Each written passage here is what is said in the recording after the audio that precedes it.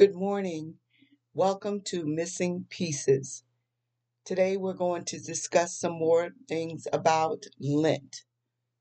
As you know, we are getting ready to go into Palm Sunday, which would be tomorrow.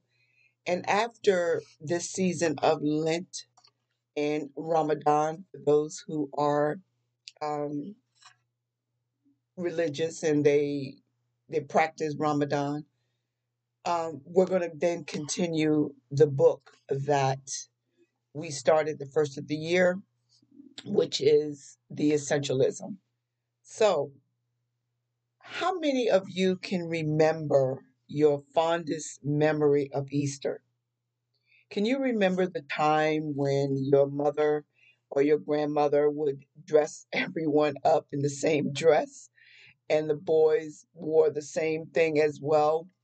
And then after Sunday service, everybody, all the kids will go outside with their baskets and they would go around and look for the Easter eggs. Back then, they were real Easter eggs. And then there were little decorated bags of candy.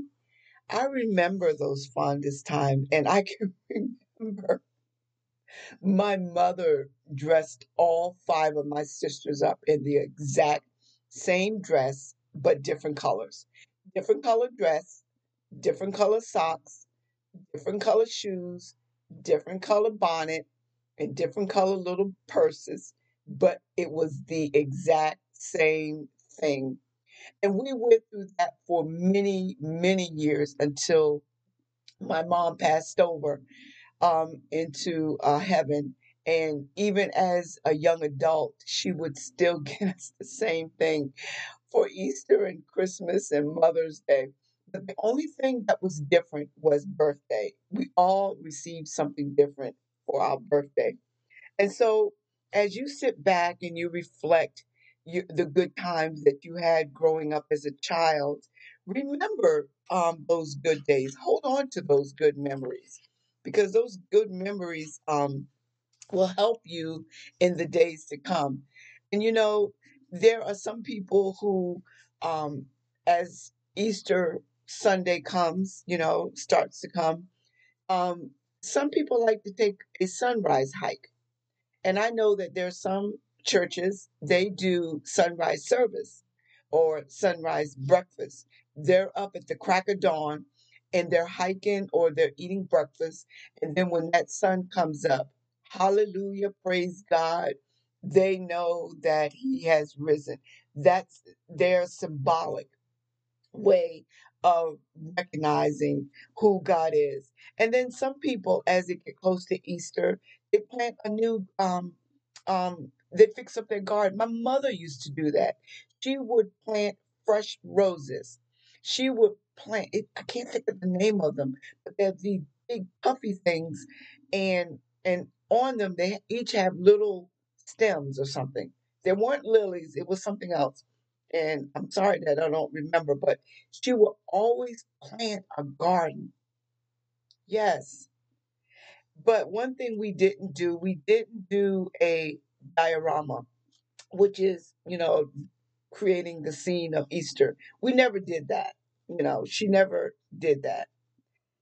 And there's some people who would do a thank you card or a thank you balloon, and then they would release that up in the air. Well, you can't do that now, not especially not here in the Hampton Roads area, because you'll get in trouble. You'll get a fine, and so you can't release any balloons in the air.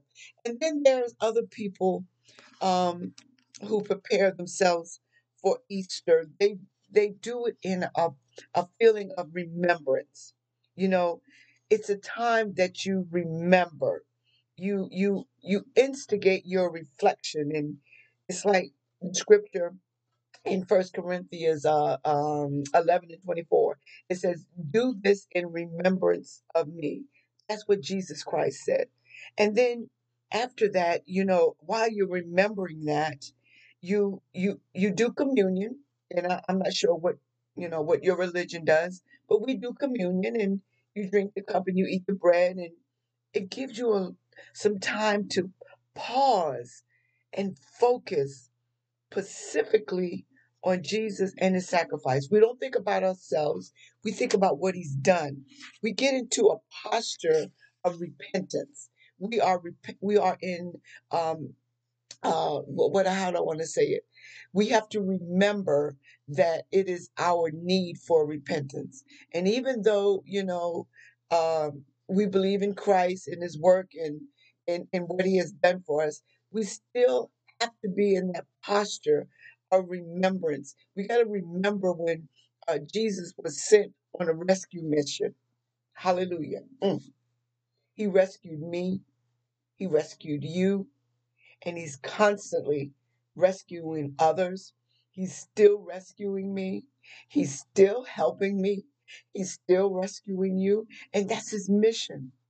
And so that mission brings me back to life. It's resurrection, it's repentance. And now, when it comes to the resurrection, we know that Jesus came and he departed and he rose from the dead. And we know that God is still working. He is resurrecting hearts that were once dead. He is bringing people back to life, either physically, mentally, and spiritually. And it's not just about the eternal, it's about what's happening now, you know? And for us to remember and put ourselves in a posture of repentance, it's important to recognize the repentance and the resurrection. And then, as we move along, to prepare ourselves for Easter, there may be a couple of people that you might have forgot. And these characters played a intricate part in Jesus's life and his journey. Let's start with one, Simon of Syrian. Now, you know that Simon, he was the man that carried Jesus's cross, to Golgotha. And even though he was a criminal, he still recognized who God was. And Syrian, which is now located in modern day Libya, some people thought that Simon may have been a dark skinned black man who at one point came to worship in Jerusalem for Passover. And many Jews lived in Syrian at that time. But however, you know, in Mark 15 and 21, it states that Simon had brought his sons, Alexander, Rufus, along with him to Jerusalem to celebrate the Passover. So if you want to remember anything, remember that Simon of Syrian was the one who carried Jesus's cross to Golgotha. That was probably one of the most prolific and powerful testimony and a witness that anybody could ever be a part of. And it is also stated that in the book of Romans, I think it was 16 and 13, where Apostle Paul wrote, "Greet Rufus, who was chosen in the Lord, and also his mother, who has been a mother to me as well." So they remembered that Rufus was the son of Simon of Syria. And then there was the centurion who was at Jesus' tomb. Now, centurion means captain of 100. So he was a powerful man within the Roman government. And he knew that it was something about Jesus Christ. And when Jesus cried out in humanity, "I thirst," he felt Jesus Christ's agony when he screamed, my God, why have you forsaken me?" This centurion felt the compassion also when he heard Jesus pray, "Father, forgive them, for they know not what they're doing." I have been in that situation. I could literally hear God telling me, "Forgive her, because she doesn't know what she's doing." and then he grants me mercy. So truly, the centurion knew that he was the Son of God. Then there was the Apostle John. We all know about John. John was arrested in the Garden of Gethsemane, and many scriptures give account of, of Peter and other disciples. But it was John who um, was present during Jesus Christ's crucifixion, and you can find that in John 19:26. And from the cross, Jesus spoke to them and said, woman, here is your son, to let him know that I am here. Here is your mother, he said to John. In other words, Jesus Christ was giving his mother Mary permission to be mother over John. And when they tried to crucify John, I believe it was John who wanted to be crucified upside down because he felt like he wasn't worthy to be crucified upright. I'm not sure if it was John or if it was Joseph of Arimathea. But as we go along, maybe I might have to correct that. And then Joseph of Joseph of Arimathea. Joseph was like Nicodemus. Joseph was a secret disciple. Good God Almighty. Have you ever been a secret weapon in the kingdom of God?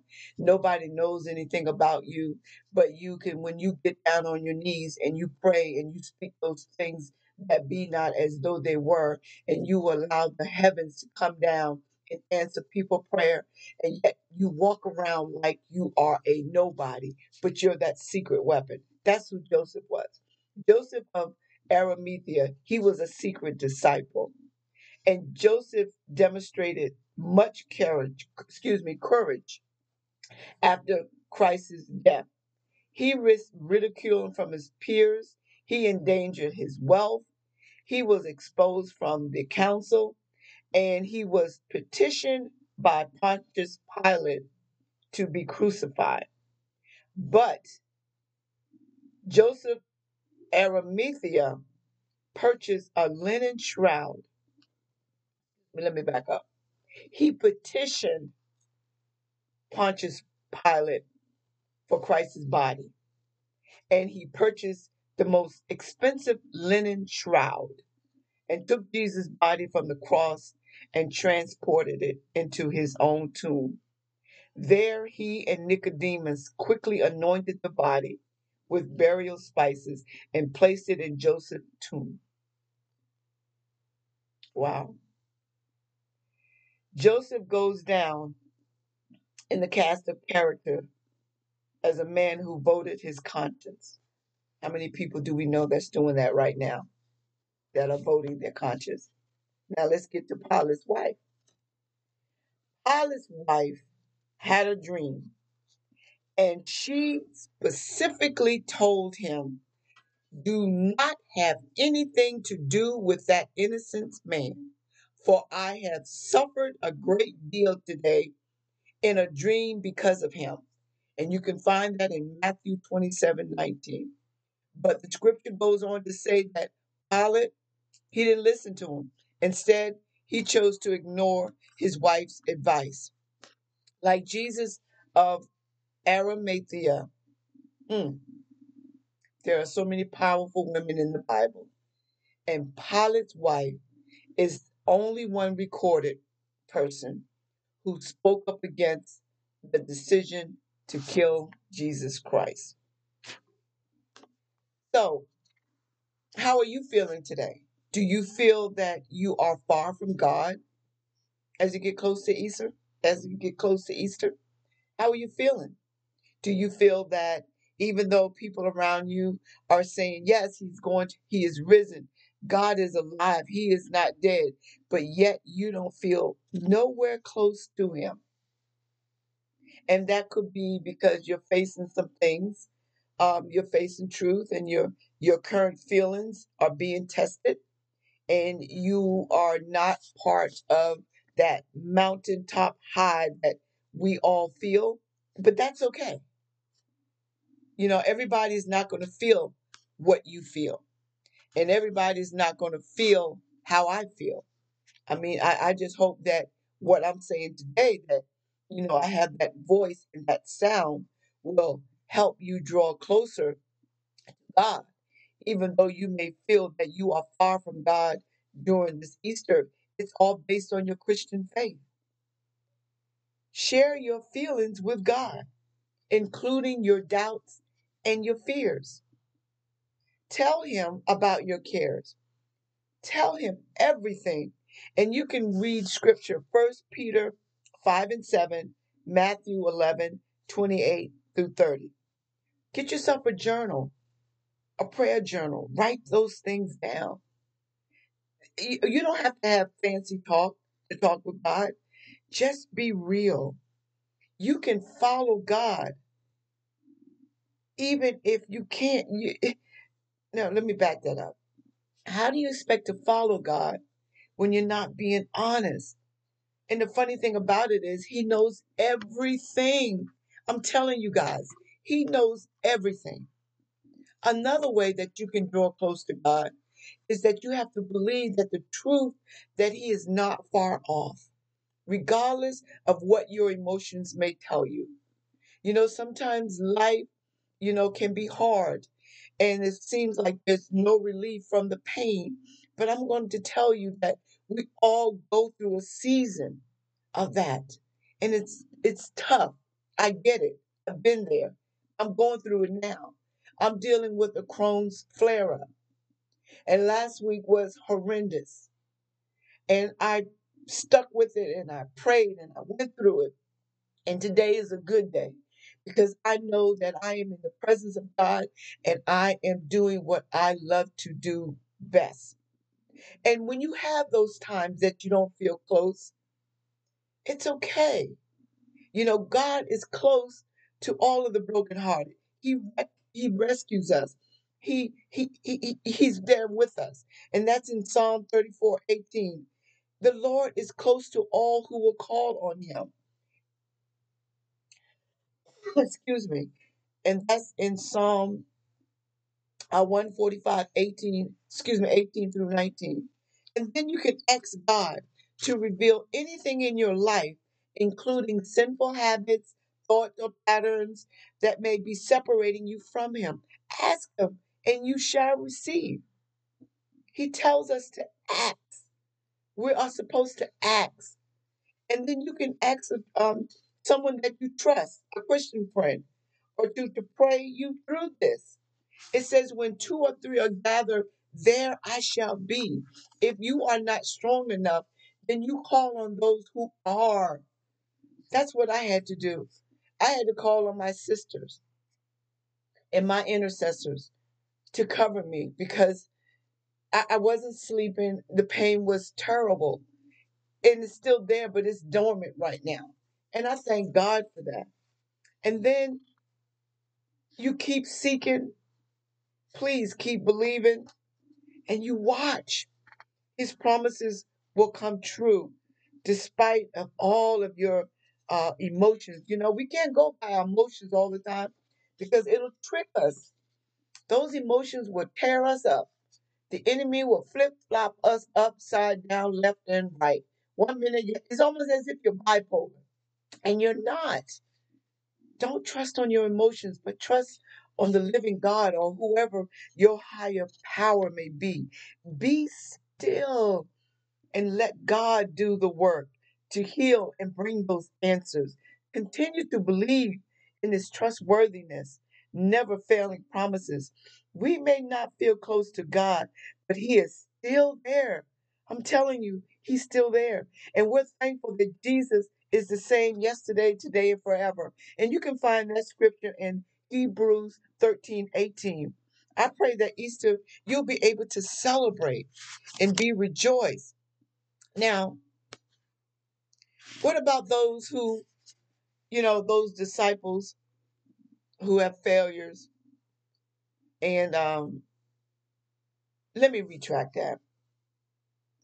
When we think about what the disciples did and they failed at it, it gives us hope for today. That's what I wanted to say. Thank you, Holy Spirit.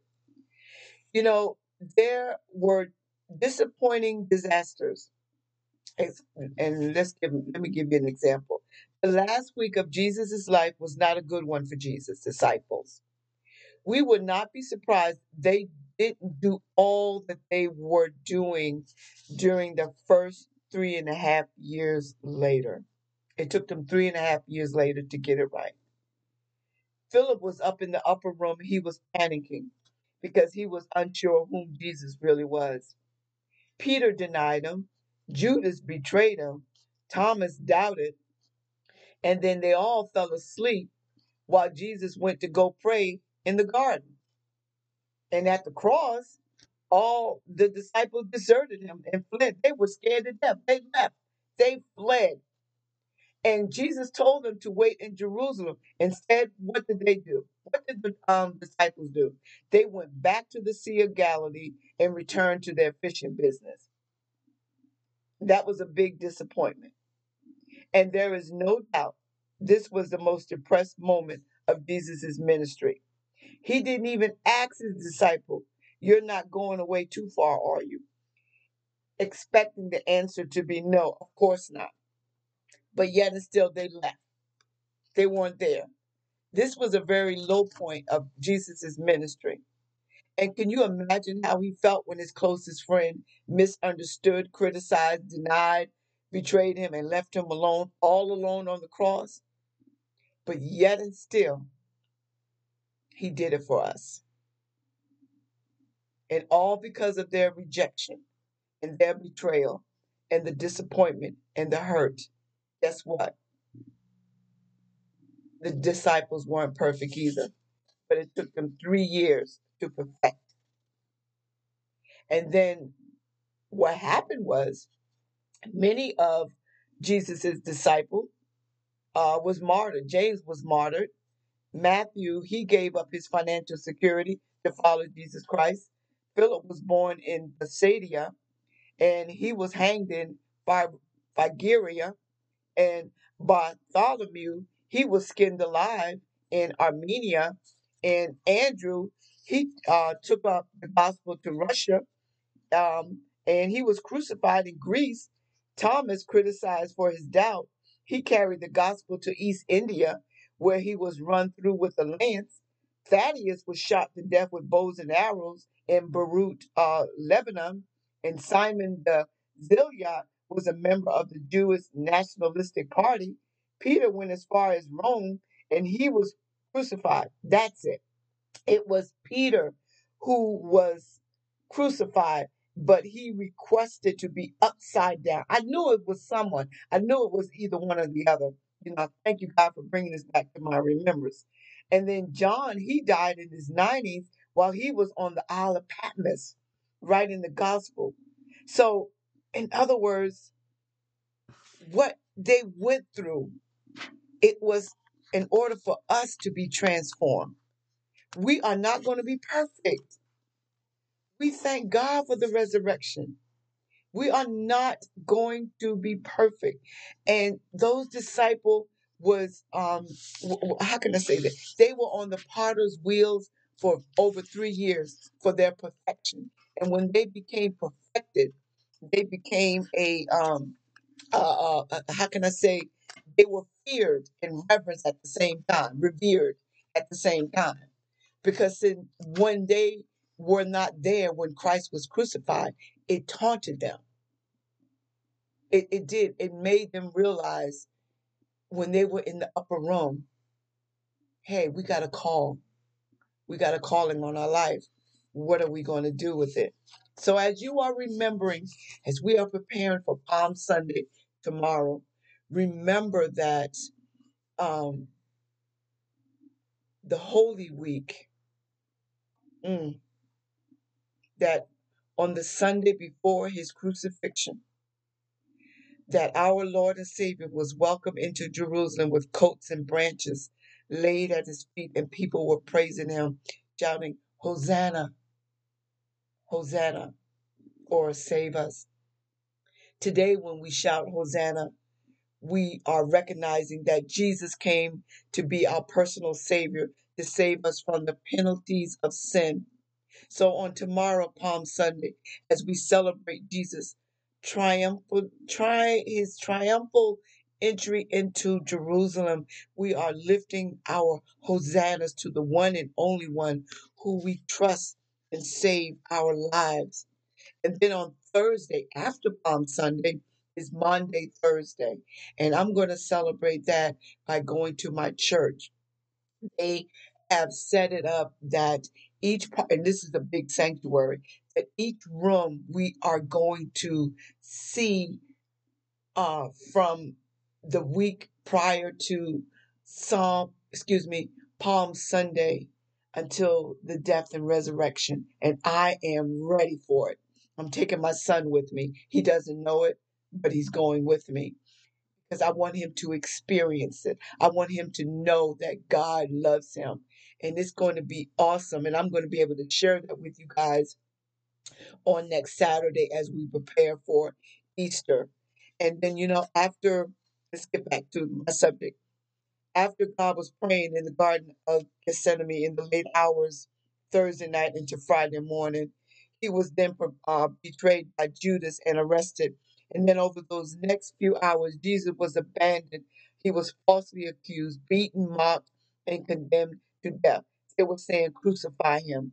Yet, knowingly what laid ahead of him, he stood there silently and humbly. How many times have you knew that you would be falsely accused and people were talking about you, but you silently didn't say anything. You let God fight your battle.